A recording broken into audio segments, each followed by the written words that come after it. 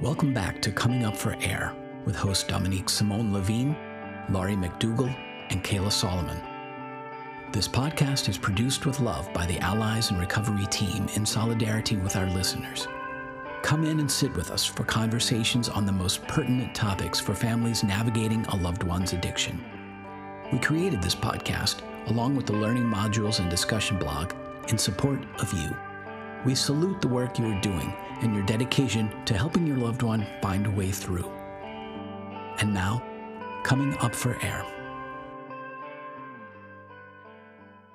Hi, everyone. This is Laurie McDougall back on Coming Up for Air. And this morning, I am sitting here with my co-host, Kayla. Hi, Kayla. How are you? Hi, Laurie. Good morning. And today, Dominique is not with us. She's taking a little bit of a break. You have Kayla and me today. So, Kayla, why don't you introduce our topic and what we're going to talk about? So today we're going to be talking about the art of figuring out what the right move for you is, the art of making a decision, the art of knowing what you want to do. Because I feel like the land that we're living in is ambivalence and uncertainty and feeling like there's no good choices and you're being like trapped or forced into coming up with a decision. But there is a way of processing where you can kind of dig down and figure out what you need to know. You know, what I was telling Laurie is that I think that Laurie and I do this with people all the time, but we don't realize that we're doing it. But basically, it's a series of asking good questions of yourself or somebody that you know that's struggling with this. So one of the things that, you know, we could start out, like the first question I ask people is, you know, what do you think makes the most sense? And basically every answer just leads you to other questions. But what you want to do is not stop on the first question. You want to keep going deeper and deeper and deeper, because somewhere when you drill down, there's this knowing that you have where you just know this is your bottom line. This is your absolute non-compromisable choice. And what happens is everybody else in the world might look at you and say, you're insane, that's crazy, that's not going to work. But if this is your answer, it does not matter what anybody else thinks. And then the work then becomes, how do you hold your line and not get affected by other people's responses? Yeah, I word it differently.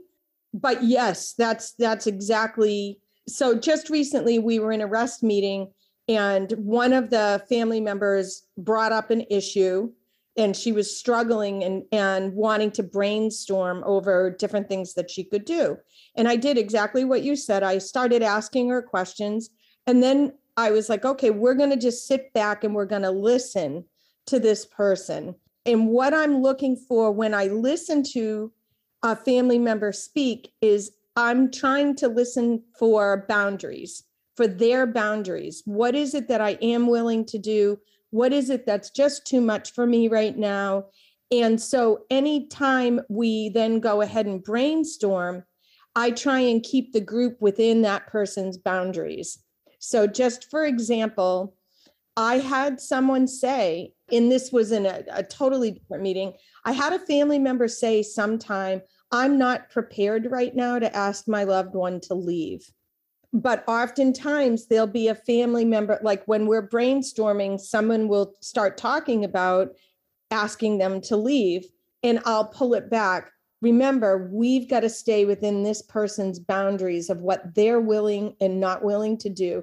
And if they say, I'm not willing right now, that's not an option for me, we're not going to pressure them into doing anything that they're not prepared to do. I'm going to ask them the questions. I'm going to try and get them to let me know what it is that they want to try, or that, you know, what are their boundaries or parameters that we can do to try and brainstorm around that to come up with a solution that maybe they want to attempt, or maybe not even take any of our suggestions, but just inspire them to think. The process that we're talking about is to be curious and interested in what you're feeling, what you're thinking, what your options are, and then what are acceptable and unacceptable options for you at this moment. As we talk about all the time, that's going to change all the time. So I think people feel like, okay, this is it. And I said that I was going to do blah, blah, blah. So this is what I'm going to do, but it doesn't feel right. And if it doesn't feel right, then it doesn't matter what you decided 2 weeks ago. You're looking at now. So it's always in the moment, what's the right thing for you? And what happens is that you need to really kind of dig down with yourself and figure out what is acceptable and unacceptable to you. So for the example that you're giving, even if the person is behaving badly and you absolutely are not going to kick them out, then the work that you're doing is given the parameters, which is you're not going to kick them out. What are your options? And you want to really go into the creativity of that moment. Because I always think of, I'm for some reason obsessed with bowling alleys, even though I don't go bowling, but it's a great analogy. There's a lane, okay? And if you go out of the lane, you wind up in the gutter, which I think is the analogy that everybody's concerned about. So the goal is to define what your lane is. And within that lane, you want to stay in it. Right. And even as a person that's helping someone else, yes, you need to stay within their lanes, right? You need to keep things within their lanes. And there's a lot of reasons why. What I'm hearing when I hear someone tell me, I'm not willing to do this, or I am willing to do this, what I'm hearing is there's some level of pain and fear that's so intense and so immense that they're not going to be able to hold off on a boundary that in their mind at this moment, they're just not there yet. And if I try and force it, or if someone else tries to force them to do what I think is right, or they think is right, then the individual is not going to be able to hold to those boundaries. And it's more likely to actually fail big time. Right? Because they're like, no, this is just too intense, too uncomfortable for me. I'm not going to be able to do it. Right. I also think it turns them away. Like they don't think it's a comfortable space anymore to come in and talk about this issue because people are going to pressure them. Well, and you're becoming an unsafe person. So once again, this is the parallel process that we're describing with the loved ones and the people who have the substance use disorder or the issues, because we're brilliant. Everybody knows what the right thing to do is. Everybody knows if you go to this treatment program, if you just stop, like that's always the joke that I have. It's like when I was working as a methadone counselor years ago, I told my father I was doing it. And he's like, that's ridiculous. Why don't you just tell them to stop? That's what he said. And I think that he represents a large portion of the population that what's wrong with these people? Just stop. And we as loved ones have the same exact patterns as the folks that are using drugs. We just substitute people in that role. And the things that we do with people are the same dynamics that the people with the substance use things. It's like we have habits, we go unconscious, we have the things that we do that make sense to us that don't make sense to other people. We're operating in the realm of control. We're trying to control our feelings, which is exactly what the person with substance abuse is. The reason I'm using is because I'm trying to treat my depression and not feel overwhelmed and deal with my low self-esteem. The reason I'm trying to control your behavior is because if you would only be better, then my life would be great, or I wouldn't have to worry about you and I could relax. So I'm going to work on you and make you change so I could feel better. And that doesn't work. It's like we do these things that just don't work. So our job is to look at what works, what doesn't work. What can we live with? What can we not live with? How do we process so that we're coming from our most aware selves and not the unconscious, reactive, controlling, anxious beings that we've become because of this traumatic situation that we're dealing with. We still have to work on ourselves to calm down, to be able to make good choices. And that's what we're describing is this slowing down time so that you actually could process and help people process in a way that they could actually think and put things out and come up with their answers. Because I do believe that people know underneath what they need to do, but there's so much stuff over it that really what we're trying to work on is slowing it down so people could take things apart and really look at what they want and need at any given moment. I totally agree with you. And And I also think that when we, as helpers, as a support system to help the family create healthy boundaries within their own boundaries, right? Within their own bowling alley lanes. I also think what that does is it creates a safe space for the family member to come and kind of throw around ideas and not be judged. But it also frees them up that if this doesn't work, they know they can come back and they can, okay, that didn't work. That didn't work well. And it also, it's weird. I find it frees people up to actually move closer to a healthier boundary. Yes. And I think what you're describing, Lori, it's like the work that I do with couples counseling is one of the things that we say is you have to have safety first. That without safety, there's no connection, there's no communication, there's no growth because nobody grows in safety. If you feel unsafe, you're in your reactive self, and that self does not make good choices. So what we're saying, and it's funny because I actually never have said this out loud before, but what CRAFT is about is creating a safe environment for everybody, which is interesting because that means a lot of different things. It means that it's safe to explore your thoughts and feelings and really kind of look at yourself in a way without judgment and being harsh with yourself. It's about looking at other people and not judging them and not telling them what to do or thinking that you know better. And also, the other safety piece is the actual environmental piece. So if the person's behavior is so out of control that you're not safe in the realm of them and they're not safe within your environment, then you have to make different decisions. And that's its own category, but it's all safety, but it's safety coming from different angles. I think it is. It's all about making a safe space. And once you're in a safe space, to kind of consider all angles and to think about all angles and know that you're respected in what you're going through in the moment, I believe it actually frees people up to process things better. Yes. To really get to the meat of what's actually going on. And you're not stuck in that whirlwind chaos crisis. I don't know where to turn. I don't know what to do. And so you're actually less likely to be willy wonky with the boundaries. It's funny because it's reminding me of a couple of weeks ago, somebody in the group said that her daughter said, "Oh, I'm thinking about going into treatment." And she got all excited and she's like, "Oh, you could do this, you could do this, you could do this." And then of course, the next day she's like, "Oh, I kind of was like, I'm just kidding." Changed my mind. Yes. Oh, never mind. As soon as somebody says anything like that, the first thing I do is ask a question. So questions are my friend. If somebody says to me, "Oh, I'm thinking about going into treatment," I would basically say, "Really? What's making you think that? What's going on that's making you think that?" And so instead of me going, "Yay, it's the opening. Yay, I can strike now. Here, I got my list. Here you go."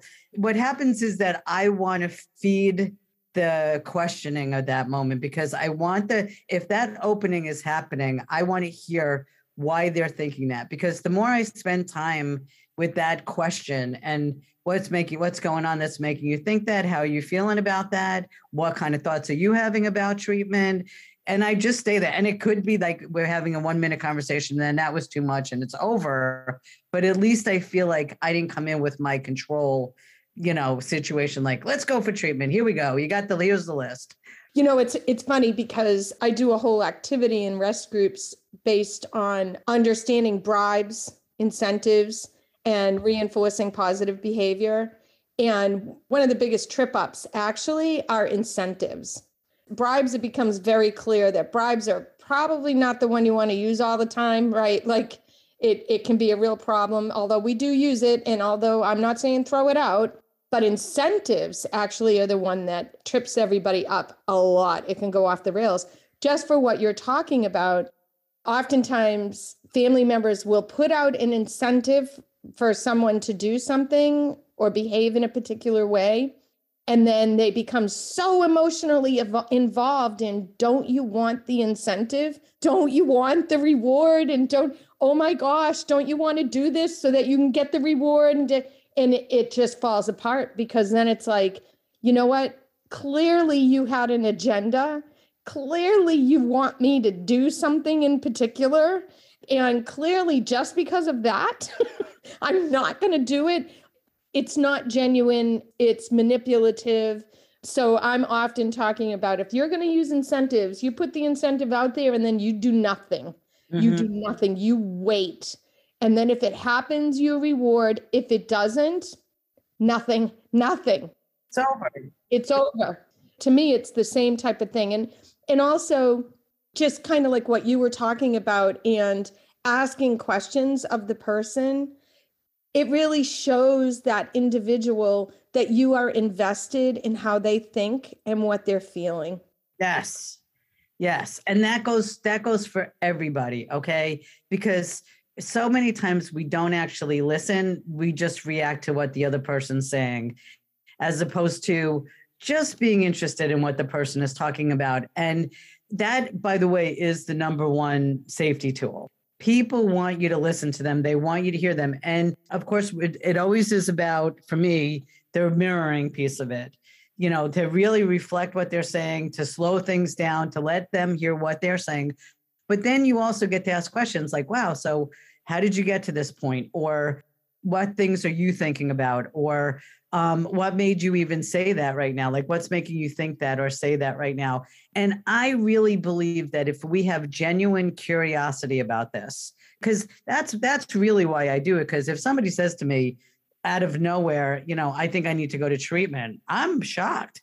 And I don't care about whether they're going to go to treatment because I really don't believe they will. So why waste my time on that one when I'm much more interested in why they're saying that? What's making you say that is a really important question, because if you let somebody actually answer those questions, then you're making this moment larger, okay? As opposed to a throwaway comment that could be gone in seconds. If I ask you what's making you say that or what makes you feel that way, then I'm enlarging that opening. Whether it lasts or not doesn't matter, but somebody said to me years ago that when you have a particularly positive moment in your life, when something works out or you're in this great space or you do something well, or you've had success, or you do something that you said you were going to do and you're proud of yourself, you then have the blueprint in your system. It doesn't go away. It's in there. And so to me, if somebody then, has this little sketch drawing of, I want to go to treatment, if I expand the question into more 3D, then it becomes more part of them. It actually makes them start thinking about it. Because again, that opening is very it's like having dandelions. It's like flies through the air. But if I'm going to spend time with it, then it makes it actually more grounded for the moment.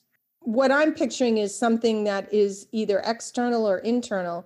And if I jump in and I start telling them, oh, great, you know what? That's so wonderful. I know of a treatment center and and have you looked at this and right? Very external. Those are all my ideas. Those are all my thoughts. I want someone else to conform to what I think versus internal. Tell me, what are your thoughts? What are you thinking? When you talk about treatment, what does that mean to you? What I'm doing is I'm saying what your thoughts and your ideas about treatment, those are important.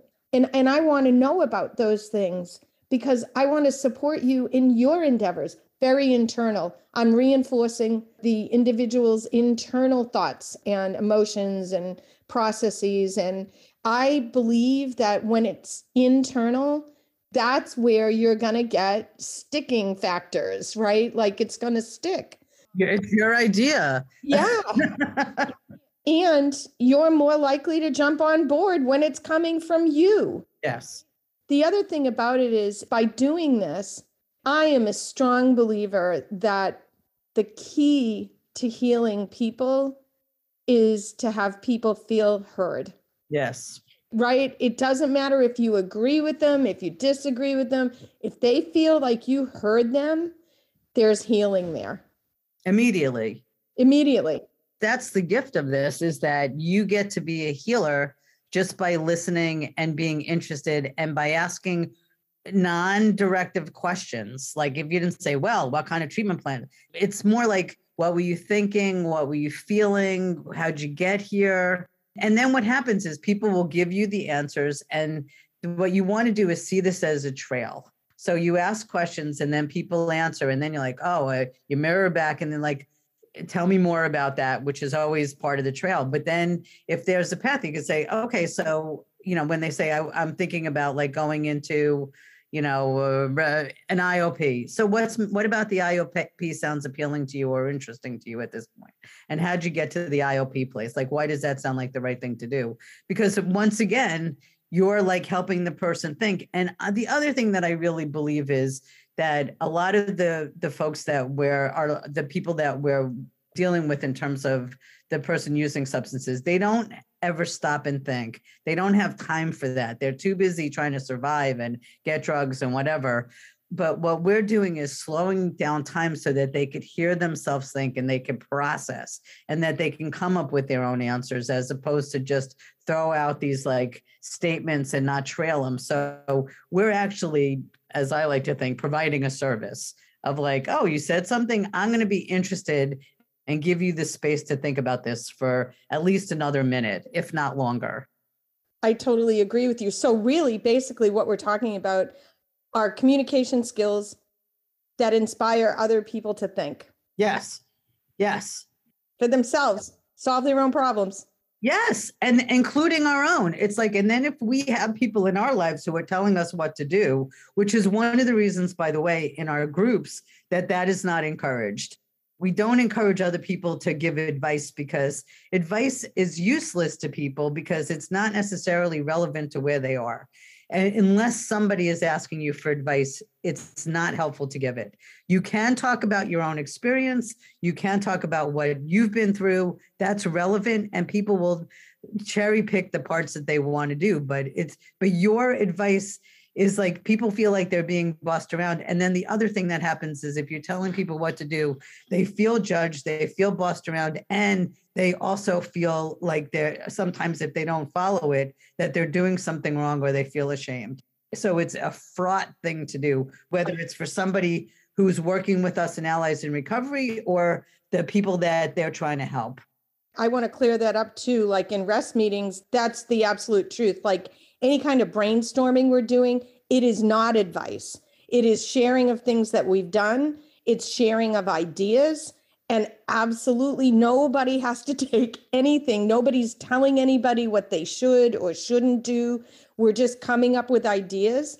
And then the individual takes whatever it is. It's another way to just inspire thought within that person, that individual's boundaries, right? They get to determine what path they want to take.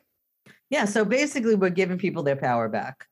Yeah. And so if you want people to be successful, they need to be operating within their own realm. They need to be making choices and decisions and changing their mind and looking at it. And so every time we would give people their power back, then what they do is that they then have a possibility of success. Without power, there's no success because they need to have somebody following along. Okay. So this was a great conversation.